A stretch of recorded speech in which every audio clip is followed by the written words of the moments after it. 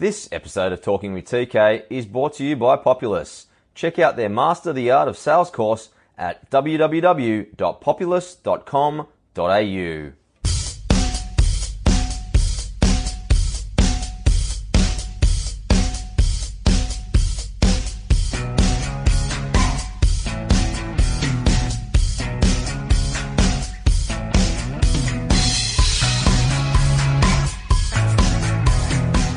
Guys, welcome back to Talking with TK. I'm your host, Tristan Cannell, episode 68 of the podcast. And our special guest today is Monty Betham. Monty is an absolutely fantastic athlete. He was a captain of the New Zealand Warriors for quite a while. A great player, represented his country, two countries, Samoa and New Zealand, and he did it with quite class. He also made a pretty impressive switch into boxing. He made an 8-1 record. His only loss was actually against Shane Cameron, who was an absolute legend of Kiwi boxing. So he comes from great heritage. Of course, his old man is Monty Betham Sr. He's an absolute legend as well of Kiwi boxing, 43-10. We're going to share some incredible stories, as well as he's going to tell us a little bit about Monty Sr. actually training over in Miami with the likes of Angelo Dundee and Muhammad Ali. But of course, this is all about Monty today. So we're going to be touching from the start all the way through the success of league. He was even pretty successful at karate. And even today, he's doing really, really well with his commentary and also Steps for Life, which is his charity. So we'll be looking at all the trials and tribulations through his entire life. It's quite the incredible story. So thank you for tuning in today. If it's your first time here, probably the best thing to do is to subscribe, which you can do for free via iTunes, Overcast, or Stitcher, or anywhere you can pretty much get podcasts. You'll find Talking with TK. If you can't find it, get in touch with me at tristan@talkingwithtk.com, or I've got it all online, guys. www.talkingwithtk.com. You'll find show notes, episode guides, and a player of each episode, so you'll never miss a thing. But probably the easiest way, if you do have access to iTunes, simply subscribe. If you do have a little bit of time, if you could leave me a review, really helps me get seen by more people. And if you love the show, please share it with your family and friends. You can connect with me on my social media, Twitter and Facebook. I'm at Talking with TK. I've also got my personal page, Tristan Cannell, which is spelled K''NELL, or you can also find me on Instagram at Tristan Nell. Or if you ever want to have a chat, you've got any requests for guests, or any way I can improve the show to make it even better for you guys, just send me an email, tristan@talkingwithtk.com. All right, guys, let's get to today's episode, and I introduce Monty Betham. All right, guys, my special guest is Monty Betham. Monty is a former captain of the New Zealand Warriors and also Wakefield, while he also represented Samoa and New Zealand. He made an impressive switch to boxing with an 8-1 record, while today he's a trainer, commentator, and he's also heavily involved in his charity, Steps for Life. Welcome to the podcast, Monty Betham. Morning, Tristan. What an introduction, man. Mate, that's all you, buddy. That's all you. Oh, look, it's crazy how time flies. I turn 40 this year in about 4 weeks' time. So before you know it's over. So do what you can, I guess, with life, and just enjoy it and love those who matter the most. For sure. Well, happy birthday early. I'll get it in now, mate. I'll send you another message in 4 weeks' time. But let's start in the present, man, because I love people that have gone and extended themselves, especially in terms of charity. So can we start with your charity, Steps for Life, how you set it up, and exactly what it means for you?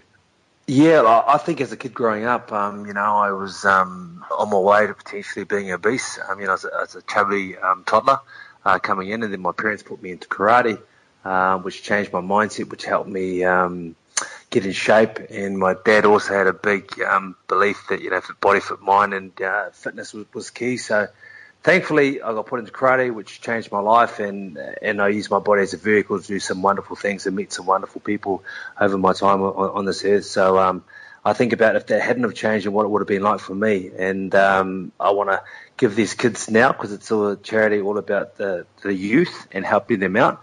It's hard enough growing up in this day and age without all the side effects of obesity and the spin-offs that come with it, man. The kids can be quite cruel, especially to kids at school. They're a lot bigger. Yeah, I know in Australia it is quite an issue.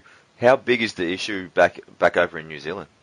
Well, I think we're third in the OECD, man, which is horrendous. You know, I've always been proud of this country and how we bat above our weight on the world stage. But when I was reading an article one morning, surfing the net, that came up and we ranked third. And that's when I thought straight away. I got on the phone to my sister, gave her a call, and said I found my calling. I hung up straight away because I was so excited. But then I rang her back, and she's the co-founder and now the CEO. And it's been great that I've had her on board to live this passion with me and help me run this foundation that's dedicated to youth obesity. Yeah, Mont, how much also is it to educate the parents? Because I've got a lot of friends back home, Samoan, Tongan, and even just Maori families, and when you get invited to a lunch or a dinner, like it is a big smorgasbord, as it is in my family, and I'm Mauritian.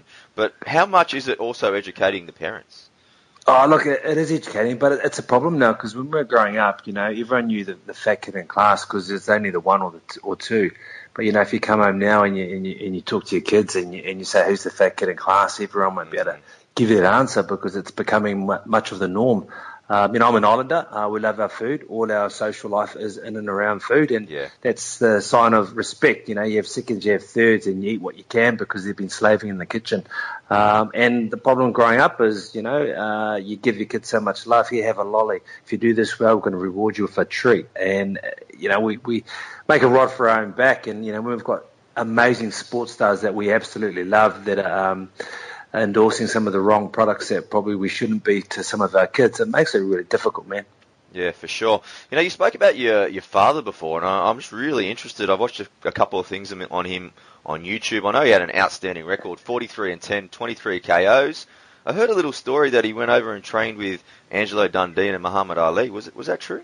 Oh, it sure was, mate. It was amazing. You know, I've done a bit of part-time boxing, but growing up, I was a karate boy. But it was my dad that got me thinking. You know, what he did from humble beginnings back in Samoa and took on the world was amazing. Because I still speak about it to this day. That my dad was over there with Angelo Dundee, and he actually sparred with Muhammad Ali a year later in his life. But when I look at that, man, the GOAT, and he got a bit of time to do that. It was a real merit to the dad, and I'm proud of him to this day. He was a good middleweight boxer. Back in the day, where the best fought the best, and you didn't really try and look after your record or pad your career along the way. And there wasn't as many divisions, so I'm very proud of what the old man did, and even, you know, Anthony Mundine and his dad to a certain extent, and they fought over time, but. You know, it just showed me that if you work hard and you're willing, and if Dad can do it from humble beginnings, it means why can't you? Did you ever get a chance to watch him live? Never live, because I was sort of not really at that age, and it wasn't allowed. And I don't think my mum would have liked it too, because apparently she was a nervous wreck. And even when I boxed for a little while there, she was a nervous wreck and she couldn't watch it. She didn't even want me to box or fight. So I can understand that, much like my wife. Yeah, what was it like growing up as his son?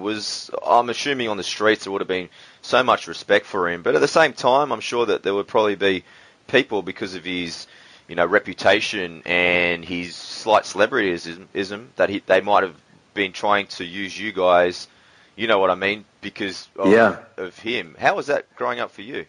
Look, sometimes I won't lie, it opened a few doors, or people recognise who you are, being of the same name, Monty Betham Jr. But, you know, later in life, it sometimes made it a little bit more difficult. But, you know, early on, I wondered why everyone knew my dad. Yeah. Everyone spoke of him, and I was like, wow, really? Until one day after school, they brought me home and they showed me the scrapbooks and they showed me the footage of my dad fight. And I was just so impressed and so in awe of the man and what he did, especially when you hear stories of him traveling the world sometimes the day before or 2 days before, which is absurd, but he just did what he had to do.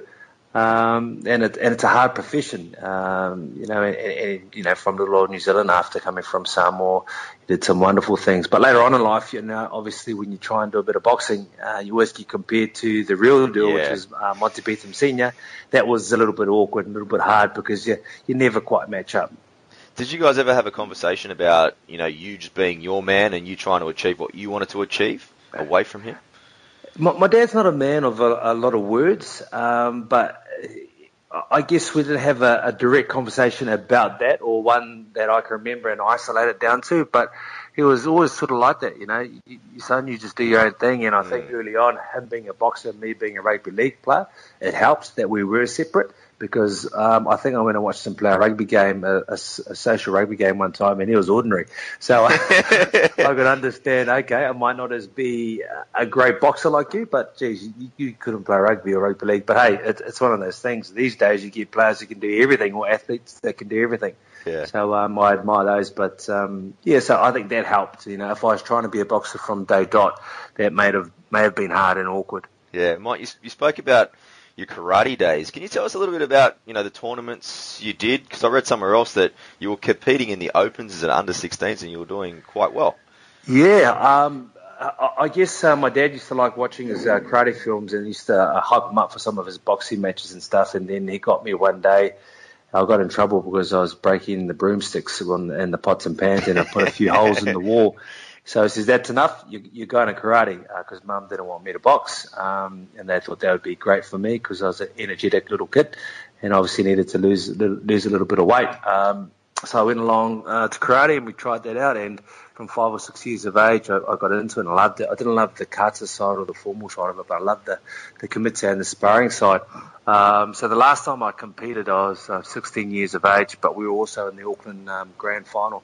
So I couldn't go in my age group, so I had to fly back to play in the grand final at Carlaw Park. Yep. So I went in the men's division. I won the under 85 kg division, and then I went into the men's open and ended up winning that as well. And I tell everyone, it was the best weekend of my sporting career. Maybe I peaked too soon because I went home the next day and I scored 3 tries in the grand final. So there you go, eh? What a weekend. But that must have given you a lot of confidence being 16 years old, mixing it up and tossing around the men. That must have also extended back into your league and your union. Yeah, I just because it was only semi-contact, it was touch point, but you still, it takes a skill set in that because you've got to throw as fast as you can, you've got to evade, but you've got to have the control not to knock someone's head off. But I guess I went in there with the attitude of, I'm not expected to win. Let's have some fun and just throw caution to the wind, and that's what I did. And it was probably all these men who saw the 16-year-old come in and thought, well, they're the ones who had the pressures, and I was a little bit more awkward in my movement and a little bit of speed, and I guess in the end, because I was having so much fun and being freed from any expectation, I got the results and it was awesome. And then, like I said, coming out the next day and scoring 3 tries in the grand final. Wow, awesome fun. What a weekend. Absolute cracker. All right, Mon, tell me about how because you were a rugby union player first. Growing up in Auckland, what is it like there? Because it does seem a little bit more that you can kind of fall in love with rugby league in that town as well. What's the split like in that sort of... You couldn't, man. Back in my day, you couldn't. It was, I'm 40 in about 4 weeks' time. It was very much a rugby place. I grew up playing rugby. I despise the game of rugby league because I had an ignorance. I had no idea about it. I hadn't even played it. I remember at school telling people, you're playing the wrong game, everything else. I made a rep team early on in rugby, and the coach wanted to go 1 year later and trial the game of rugby league and see what it's like to coach in that. He called me over.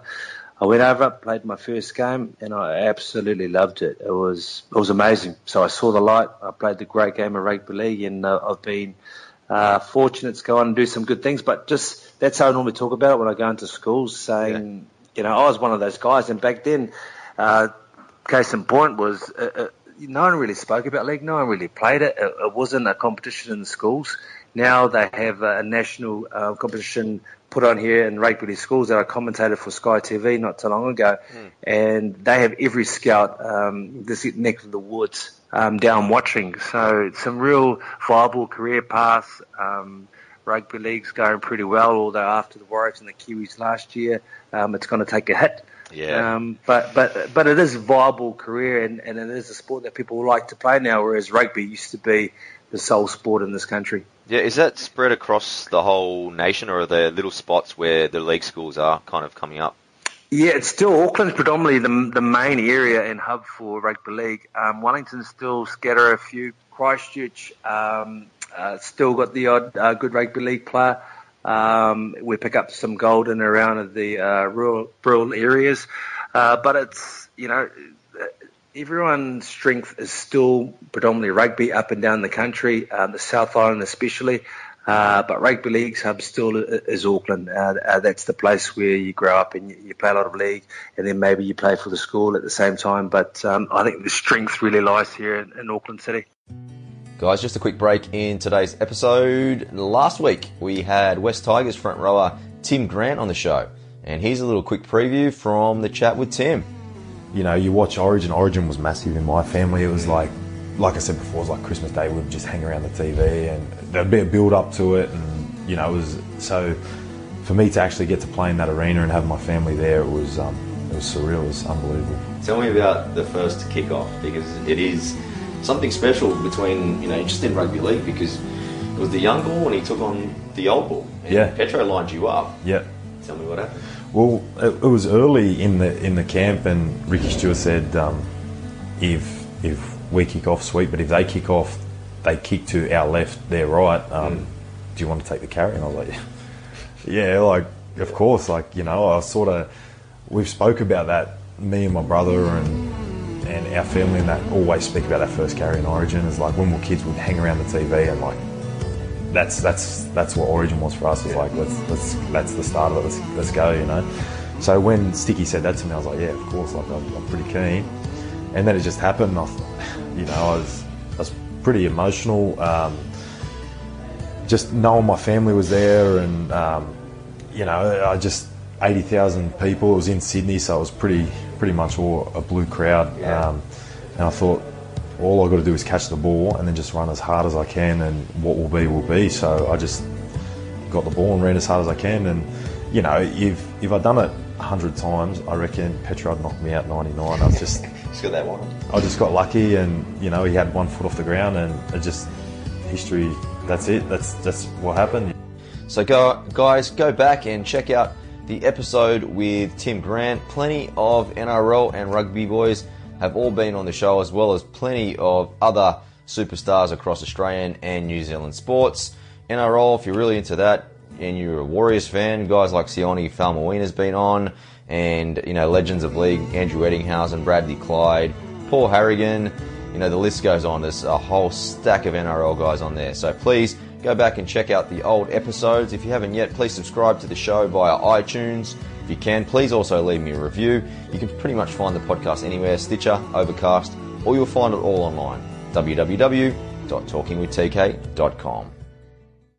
Monty, what were you like when you were growing up as a player? You know, we all admire you for your enforcer style that you brought to the professional ranks. Was that something that you also did as a child? Not at all, man. I was actually a half and a 5'8", and that would make you laugh, really, because, you know, when I grew up and I played that, I was a donkey and I was an enforcer. But I was a really good talker at a young age, a good director, and when you've got wonderful, strong players in the Auckland area that are running, feeding off you, I'd encourage them, I'd get them fired up, and I'd just sort of orchestrate and pull their strings, and they'd play so well. So coming into the grade, I was a halfback and a six, and then I never had to kick, so I never had the kicking skills because we would just dominate. We had such great players. But it wasn't until later on in life when I sort of had to change positions, because I made the Warriors side. I was juniors Warriors in 97. I was a scholarship player in 95 as a 15-year-old in the halves.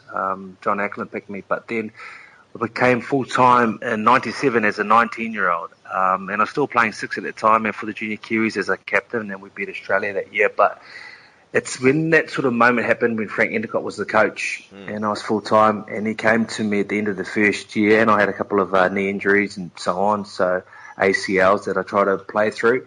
He said, look, if I'm the coach again next year, you won't be at this club. Ooh. And this is hard, because I made every Auckland team, every New Zealand team, every scholarship available on the way through. So, and I was missing with the big boys. So I couldn't believe it. And I said, is this right? Is this happening? And at the same time, I had an ACL problem that I haven't quite got remedied yet. I hadn't had an operation on, so I was sort of playing through that, trying to trial for the Warriors. Mark Graham thankfully came over, and after a few prayers and a long off season, trying to work hard, trying to hope that he wouldn't be there so I could impress the new coach. I got that chance, and in that chance with Mark Graham, after proving that I was worthy to sign a contract, I found myself more in the role as the forwards, more of a second rower back then.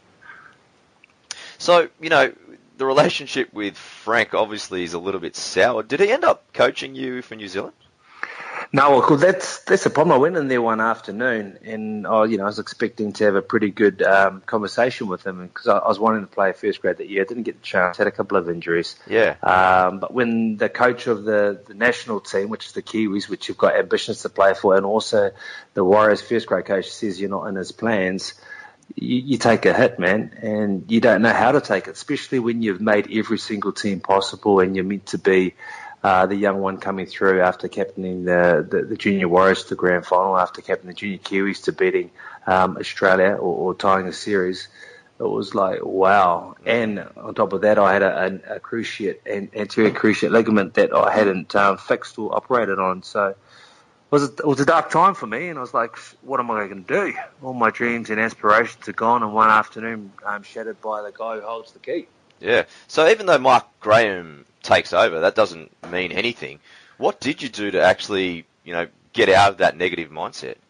Look, whenever I went on holidays that whole year off season, I just stayed behind and I trained my ass off, got in the best possible shape, and I looked great. Mark came over and he says, "Geez, you look like Tarzan, but I want to make sure you don't play like Jane. So I'm going to see what you like in the trials, and if you're good enough, you're going to get signed up." And then it was great. We had a couple of trials. We played the Brisbane Broncos, Langer and Renouf and all these boys, and then we played Melbourne the year that they won it the first time. Lazarus and all these big guns, Stephen Kearney went over.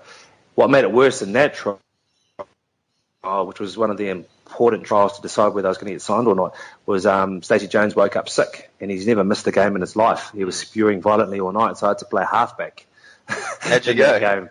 I went all right, man, because I played that first half. He brought me off. I got injured, and he brought me off, and he says, "I'm going to sign you, but I'm going to fine you because you should have." I think it was you got to strap your ankles. I didn't strap my ankles before the game. I was just too excited, and I had a great game and got signed up, and from that negativity that I carried for so much and the burden on my shoulders, because the weight of expectations, because I didn't share this with my parents as much. My wife now was my girlfriend at the time, so yeah. she harboured a bit of my stress in the dark times, but then I just kept it to myself. I remember being at a friend's house one night, staying the night, and I couldn't sleep, and I got up outside and I was just sort of going doing some run-throughs and just seeing how the leg feels, and even through the trials, I was playing with no anterior cruciate ligament.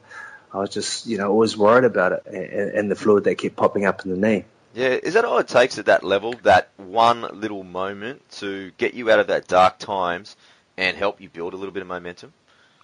Well, you've got to find the moments, and there may be a few moments, and you've got to take them, you've got to grasp with two hands all you can, and still that one moment may not be enough, but you've got to look for the next moment that you get that opportunity again. But if your purpose is strong enough, and that was my purpose, was always to play for the Warriors and play first grade at home in front of my family team. I was born and bred here in Auckland. That's all I ever wanted. I captained every team.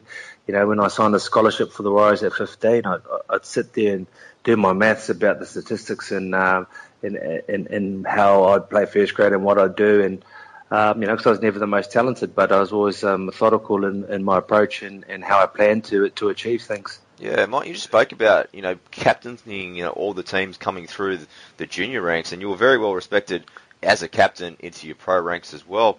What do you think it was about you that coaches really saw in that leadership side of you? Yeah, I guess that leadership is the key, and I don't know what it is or if I was a natural at it, but I always had a way of talking to players and finding their purpose, and because everyone's purpose is individual, you know who they are and how to pull on their strings at the right time, and normally they'll bring the best out of the players. But in 2001, when the Warriors made the players for the first time, we had a co-captaincy of Kevin Campion and Stacey Jones, and we just made history. We made the final. And then when that season broke up for the year, Matthew Ridge was at the club, and Daniel Anderson called me in, and they said, and Mick Watson, and they said, "Hey, listen, we want you to be the captain next year. And no one knew. And I said, what? We just did this. How old were you? 22 or something? I was 23. And so when I captained the Warriors the following year, I was 24. And, I was taking off a childhood hero in Stacey Jones, who was Mr. Rugby League and probably the greatest Warrior still to this day who's played for the team. It was crazy. At 24, how do you gain the respect, especially Stacey Jones and Kevin Campion, who are in their early 30s and have done it all? How do you gain the respect? Oh, look, I think Campo had it there for me anyway, and Stacey obviously respected what I was doing and where I was, but I don't think he had the idea that it was coming. And what made it worse was I had to tell Stacey myself that they told him, but I had to talk to him the next day at training. And I still never forget that. But the class of the man was that I didn't see him first. I was sitting down, and he probably timed it right because, obviously I looked down on him. But he was looking down at me, and he said to me, I heard you're the new captain. And I said, yeah. And he goes, well, don't think you're going to boss me around. And he started laughing, but he broke the ice straight away and showed the class that he had. And he just made it so much easier and a simple transition for me. And it was great because I think they knew that I was always going to be a captain or in the senior environment in terms of a leader at some stage, but it maybe came a little bit sooner than expected. Yeah, Mike, what do you do? Because in 2002, you actually spent a lot of that time on the sidelines. You got injured. When you're still the captain, what's the role that you take when you're not actually going out on the field? That's where I'm probably showing my strengths more than anywhere else because I'm always in people's ears. I'm always motivating. I'm always challenging, and I'm down at training and in everyone's faces. And in 2002, that was one of the things where I'm in at one of the players' houses talking to them because they're having a problem with the club and the family. So I'm sort of in and around that. So these are all the things that people don't realise exist within a club situation, and was probably my strengths. And that's probably why. And the other thing, I was never afraid to tell someone, look, that's wrong. You shouldn't be doing that, whether it be someone who's been playing 5 years in front of me or not, the right and wrong. And I guess that's probably why I got lifted to that status a little bit earlier.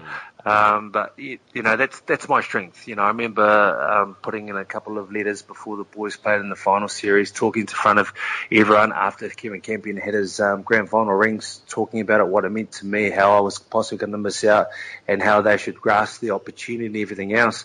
So that was a big year for me, even though I didn't play for the Warriors, but it was more so what I was doing and how I was chatting to everyone pre-game, post-game, and during the week just to get everyone up. It must have been a bit of a mindfuck, though, when the grand final comes around and you actually are fit. That's the week you come back. But realistically, you probably know, having not played the whole season, you're not going to be in the team. How'd you handle that? I look back at it now, and I never really pushed to be in the team. And I was talking to Ricky Stewart, and he thought I was definitely going to be in the team. He thought I was going to be the team no matter what. So they were preparing for that. This was after the grand final. So were you ready, or was that a bit of a swifty from the coach? Look, after that Roosters side and what they played, I could have played. And after that, I went on to play for the Kiwis a couple of weeks later. I passed the medical, and that's fine. But, this is a grand final. And when you've got a team that's on a roll that's been playing so well going into it, why would you change a proven formula? I guess that's the thinking behind it with Daniel Anderson. But now, every now and again, I think about it and I think, maybe I wish I did pressure him a little bit more for me to play, because not once did I ask him, can I play, or pressure him to play, because not many players get an opportunity to play more games for your country in a year than your club. And in 2002, coming back in such a short time to be ready from the ACL was awesome. But I got to go on an old school tour back in the old days where you used to play midweek games. And also play the test matches and also play against Great Britain. I think it's the last time a side has played against Great Britain rather than England. Okay. So that was amazing. So you played against the Super League teams and stuff as well, like a full kangaroo tour, that that was style. Awesome, mate. Yeah, nice. Yeah, we play midweek. We play midweek against the sides and then also play on the weekend. That was such an amazing... And we even went to France. I think that was 8 weeks on tour. with your brothers, having so much fun and just living life and living the dream of the old school tours. You used to get up and used to watch those games on TV and think one day, wouldn't that be fantastic playing at these old school grounds with so much heritage in England? Yeah, you guys went through that little period there where the Warriors had a lot of success and you were building a little bit of a dynasty. Compared to, the recent results of the last couple of years with the Warriors now, I'm not sure if you have much to do with them anymore at itself, but even from just observations, what do you think is lacking now in the culture that they probably can fix to kind of replicate what you guys achieved in those early 2000s? Well, that's the question. No, that's the hard one. There's a few things, obviously, from looking from the outside. The want to compete, everything that we did through that era, which was really successful, we competed at. There were con games, there was eating lunch. Whoever eat lunch want to eat lunch faster than the other. Anything we could do, we really taught. Every time we had one-on-one games where you had to try and evade someone or step them, we would really try our best to put everyone on show and to step up, not in a bad sort of way, but just because we enjoyed it. We enjoyed everyone's company. We had a lot of young guys with the touch of the experienced heads, and we played what was in front of us, and we played a nice brand of football. And on top of that, there was some real physicality. Even if we didn't win the game, that team the next week would probably lose because of the shoulders and the confrontations that we had up front. I think this team misses a bit of that confrontation and that toughness in terms of impact. But I also like what they've done in the off-season in their recruits, because I think they've got a few change-ups. They've got some players in there with some passing abilities, with some X-factor, some different tempos that you play against. In the past you see the back row straight up and down. Now you've got the Tohu Harrises, Ignatius Passes. You've got the guys that can put a shot on, they can play the ball pre-line, post-line, and a different shape to tackle and hold. And that's what you want, and I think that's going to be key. But all in all, everyone's going to have to want to play for the jumper, no matter if you're on 100,000 or you're on 1 million. Yep. And I think that's the key to our team. In the past, everyone wanted to contribute, and we're happy to contribute no matter what money they're on. Guys, just a quick break in the podcast again. Today's episode is presented by Populous. If you haven't checked out Populous yet, and you're a business owner looking to increase sales for your business, or maybe create efficient, profitable systems, I can't speak more highly enough. They've actually looked after me, helped me in terms of creating a system, a foundation for both my podcast and my side business, and taken both to the next level. I actually get some personal mentoring from the CEO, Rose Singh. He's a close personal friend. Can't highly recommend him enough. So please get in touch with Ro. He's got a big conference on at the end of the year featuring Tom Hopkins. So check out their website at www.populous.com.au, and that is spelled Populis. Thanks again for tuning into the show. If you haven't yet, please subscribe via iTunes, Stitcher, Overcast, or you'll find it all online at www.talkingwithtk.com. Just a quick update of what's coming up in the rest of the season. I've been pretty busy over the last couple of weeks, so we've recorded with the likes of former AFL Sydney Swans superstar Wayne Swass. A couple of the NRL boys will be coming on. Mark Hughes from the Newcastle Knights. Joe Williams, who used to play at South Sydney, as well as Robbie Paul. So he's a very famous New Zealand and also Bradford Bull. If you're into your fighting, Tim Tszyu, the eldest son of Costa Tszyu, he's 7-0 in the pro ranks. He'll be making an appearance, as well as a huge one, with Socceroos captain Mile Jedinak. So look out for that one. A couple of international guests will be making appearances. So the first time we're going to be breaking a touch away from the Australian and Kiwis. So Dorian Yates, 6 times Mr. Olympia, he'll be coming on, as well as the world's greatest lacrosse player, Paul Rabel. He'll be making an appearance as well. So guys, look out for these episodes in the coming weeks. If you've got any guest requests, send them through at tristan@talkingwithtk.com. I would love to hear any feedback that you've got for that. Or, like I said, subscribe via iTunes, Stitcher, Overcast, or you'll find it all online. www.talkingwithtk.com. Yeah, does it matter in terms of culture in terms of, was it when you were coming through, did it make a big difference when there was 2 or 3 Aussies in the team?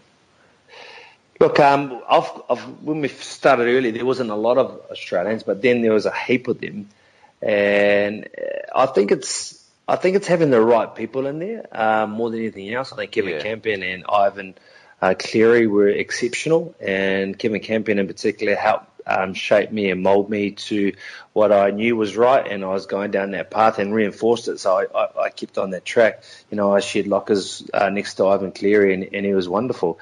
In 2002, we had a good Australian presence. In 2003 is probably the least Australians we ever had, but we were one game off the grand final, eventually, losing to Penrith. Who went on to win it. But I do rate some of the Aussie mentality.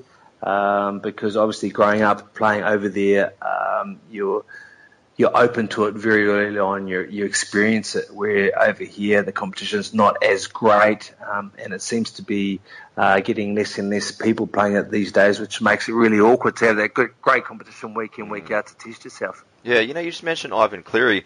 Even back then, did you kind of notice that he was a little bit different? Maybe he might have been analytical or anything like that. Did you have a sense that he might go down the coaching path? Yeah, when he came and I heard he was the coach afterwards, I thought that's great. I thought, I think he retired probably a little bit early. He probably could have still played on, but he saw an opportunity and he took it. He was always that guy that was analytical, and always that guy that had a good football brain. And I used to like talking rugby league with him.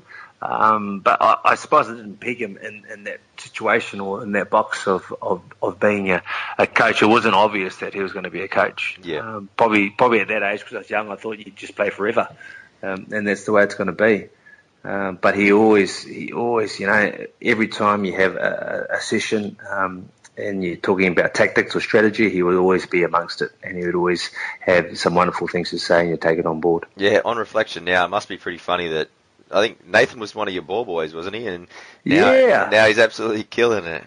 I always message Nathan every now and again, and he's such a humble young man. What he is doing, just watching him play in the junior Australian team and dominating him for Penrith and that, and then to get onto that world stage and play so well in the NRL, and I think he's not far away of getting higher rep honours, and he'd be great in State of Origin, and one day when he puts on that Australian jumper for the Kangaroos, he's going to be a great player. He's going from strength to strength. He's a big boy, but he plays so well. He's a smart boy, and you can see he's got the calm and the sporting mind that Ivan would have wanted, and but he's got a little bit more X factor than Ivan. I don't think you'll mind me saying that. For sure. Hey, Mont, in terms of coaches that you've had through your career, you had some magnificent coaches. Was there anyone that you admired that for their, not only did they teach you how to be a rugby league player, but was there anyone that maybe you had a relationship outside of football that helped you with life as well? Yeah, I hear about these coaches. I hear about the Wayne Bennett's and that of the world. I never really had a coach who sort of I stayed friends with, even though I still see them and we have that rapport and that relationship.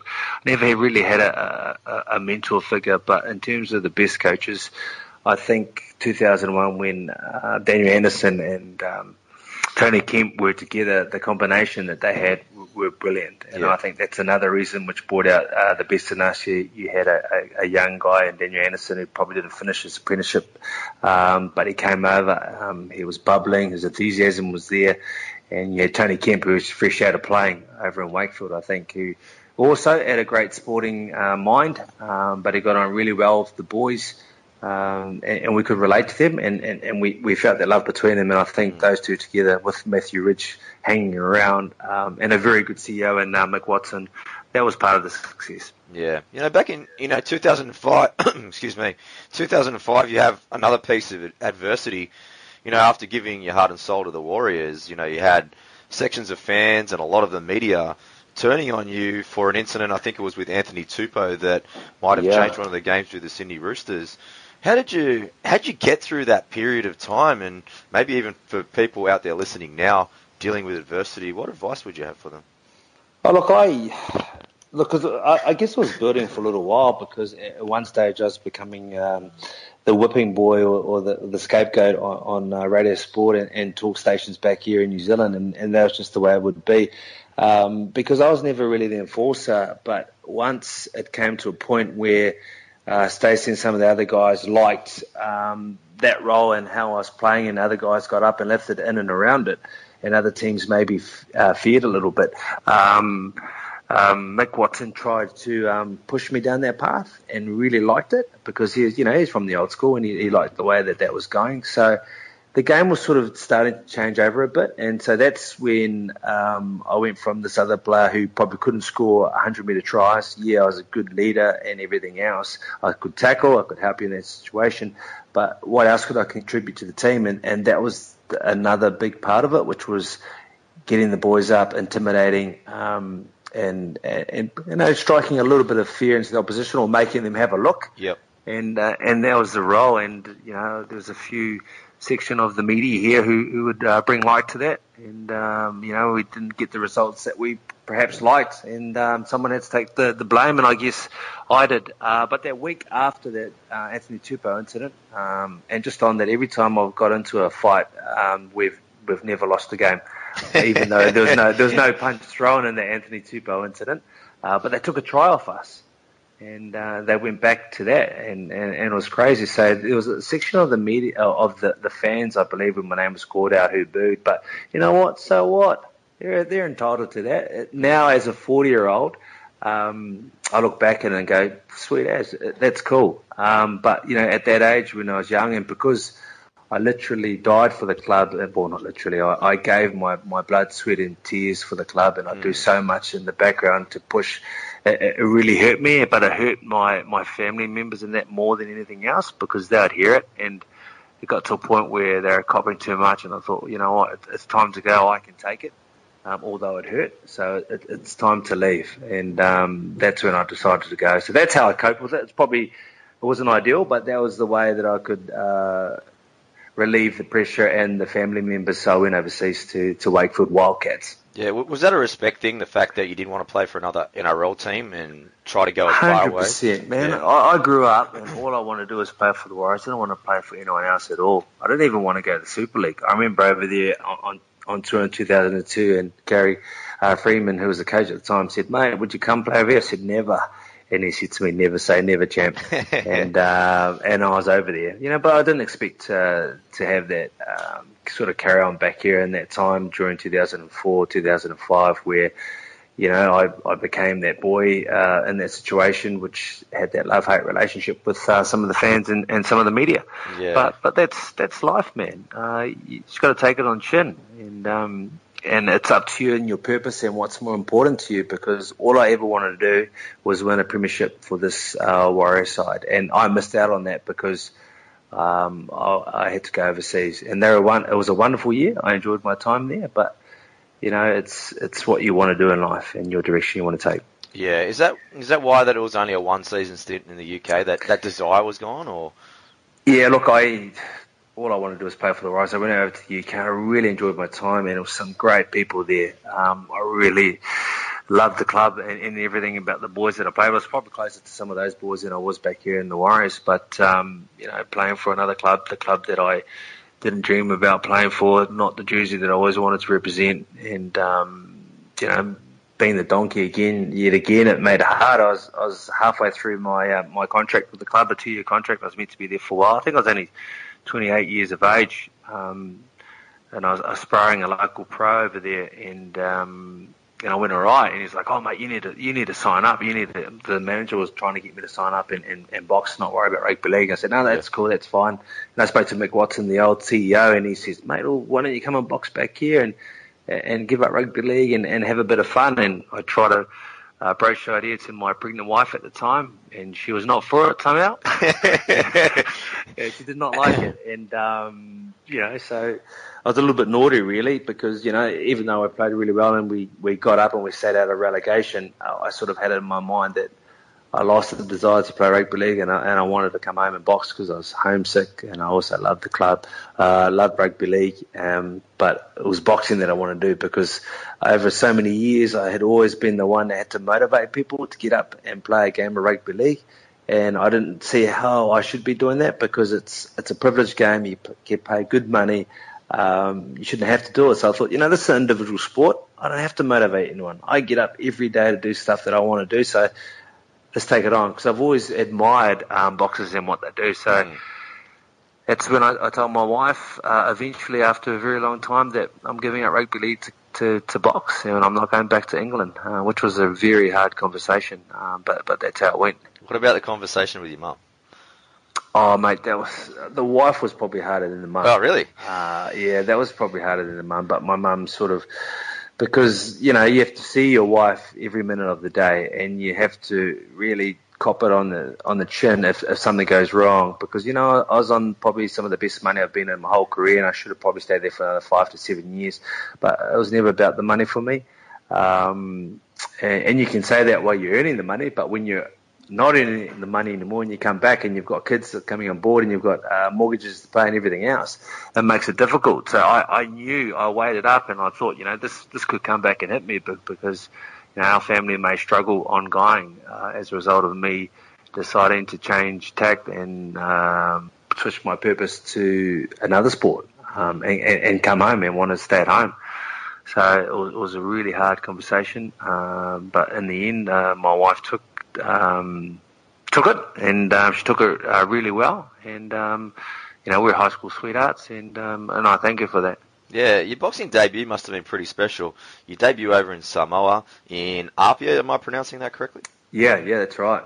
It was especially for a number of reasons. Early on, as you do, you don't always see eye to eye with your dad, or he's a tough man, and you have these hard, tough upbringings. And it was nice to sort of do something where with my father, he was helping coach, and he was in my corner at his home town or home country where it all started for him, and go back there and debut there. And I was draped in the Samoa flag when I went out for the ring walk, and Dad was in my corner, and the anthems were going, and the people of Samoa turned up, and it was electric, man. It was amazing, and I really did enjoy it. And I still think back to that and just think it was a wonderful moment. And if I enjoyed it that much, I'm sure my dad did too. Yeah, talk to me about the discipline, because, in rugby league you have to carry a little bit more weight, but when you have a look at your pictures boxing, man, you're ripped as hell. What were you, like 88 kilos or something?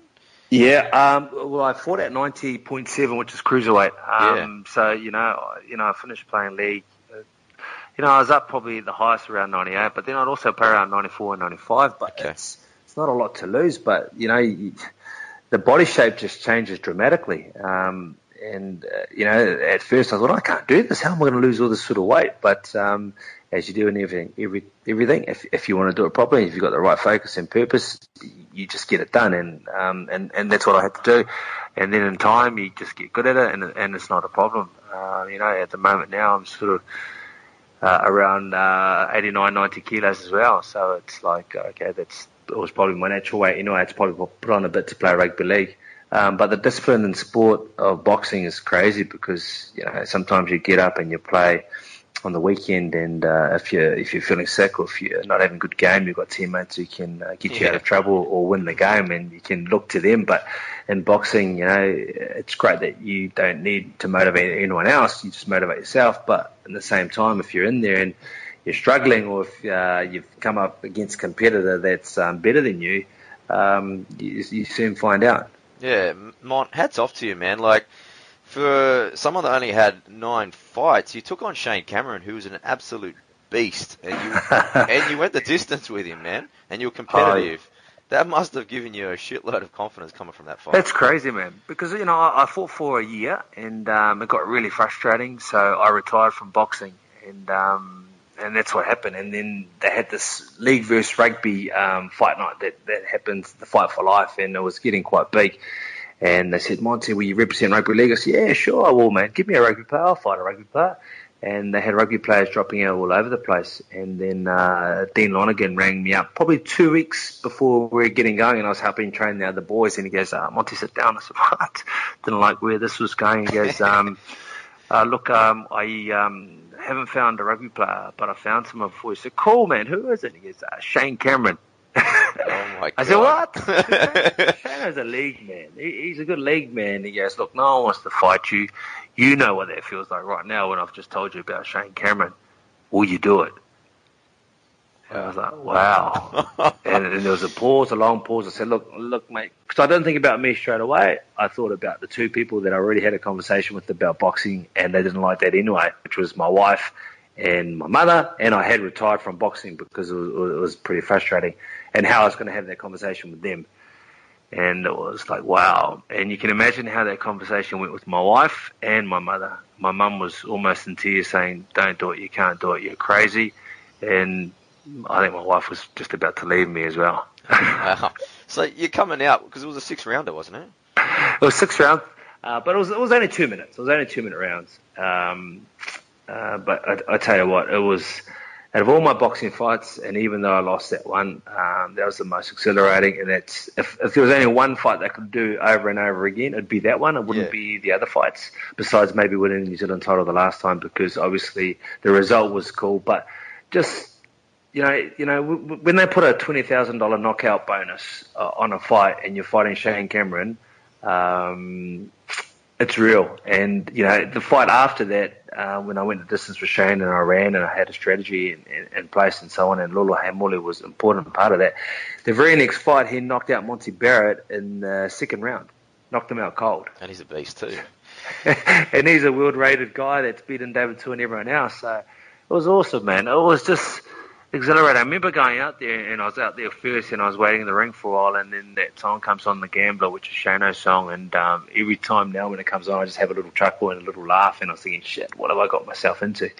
And, you know, everyone thought I was going to get knocked out and or get hurt, and it was so much fun. You know, I was on my bike, I had a strategy in place, and didn't get the result, but still to this day, people still come to me and thought that I won that fight. Yeah. I said, no, I didn't actually win, because it was just, everyone was just happy for the underdog. That he put on a good entertainment. Is that when you box your best, when you got no expectations, you know, at all, that you're fighting someone that's one of New Zealand's best ever fighters, that everyone expects you to lose, so you got really nothing to lose? Yeah. It wasn't until I came back out of retirement the next time to fight Carlos Spence and these other guys for real, until I actually learned how to box. Even at that stage when I was fighting Shane, I didn't really know a lot about boxing. And that's when I had that 2 weeks with Lolo Haimole, who was just amazing. Lolo Haimole's trained probably 200 champions in his time. He is renowned for as a strike coach. You know, like the Ray Seffels, the Mark Hunts, and all these people of the world. He's amazing, and he had a strategy in place, and he looked after me. And when I came back out of retirement after that fight to fight again, he actually showed me the art of boxing, and it's wonderful. And it's a chess match. It's a physical chess match, and it was a lot of fun. But at that stage, I don't know how I didn't get knocked out, really, because I didn't know a hell of a lot. But I love challenges, and I was telling my kids on the program about, you know, a real challenge is something that you don't know what the outcome is going to be. You know, people can say they challenge themselves every time, but it's not really a challenge. And this was a challenge, man. And although I lost by points, it was a great feeling. Yeah, I know you cover a lot of the boxing. You've done a lot of Joseph Parker's fights. What do you think of the fight coming up with Anthony Joshua? Oh, look, it's a hard one. Like I know Joseph Parker quite well. We went to the same school early on when he was 18. I tried to introduce him to a few people who belong to some of our golf days and everything else, and I train him every now and again. Fitness, not boxing. Yep. But look, he's up against it. There's no doubt about it. You know, you've got a guy who is an absolute beast. Joseph Parker's 6'4", but he's not a big heavyweight. He's not a tall heavyweight.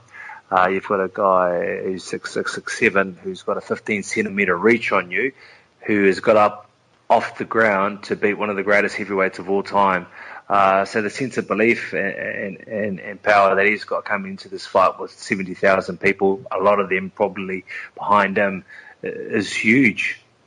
Do you think, from what I see that Joseph, over his last few opponents, he's a lot better than him, but I think he's boxing down to their level a little bit. Do you think having to step it up and actually know that you've got one of the great champions in front of you, do you think we'll see a new gear out of Joseph as well? Yeah, very good point, man. And I, it's like that, and it's the Shane Cameron fight for me. You step up because you can't be complacent, because you know if you put a foot wrong, you're in trouble, and you also know that the whole world is watching you for this, and someone's always got to go. And you are fighting potentially one of the great heavyweights of all time in 5 to 10 years' time if he can keep doing what he's doing now. So the element of fear of losing, fear of letting both countries down, New Zealand and Samoa, that will all be on Joseph's shoulders. It will be a burden. But I know he's training hard in camp over there in Vegas. You see it on Instagram stories and everything else. But it is going to be a big ask. But maybe Joseph likes it. He's got a very strong chin. He's never been stopped in the amateurs. He's never been put down, even in the pros. But in the heavyweight division, no one's really got a strong chin with the amount of power that these guys have got in either hand. Okay, Mon, just a couple of personality questions to wrap things up. In terms of where you like playing your footy, take Mount Smart Stadium away. What was your favourite venue to play at?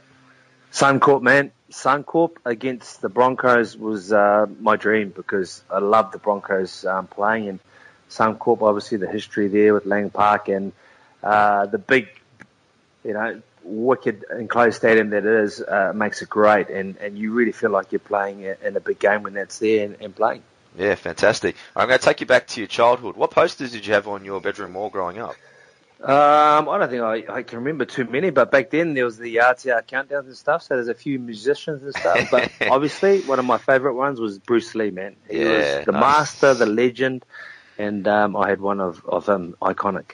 Nice. All right, final question. You're going to be hosting a private dinner party. You've got 5 invites. Now, only rules, no family or friends, but you can invite anyone dead or alive. Who would you like to invite? Bruce Lee, Muhammad Ali, definitely those two. So I've got 3 more, right? You're 3 more.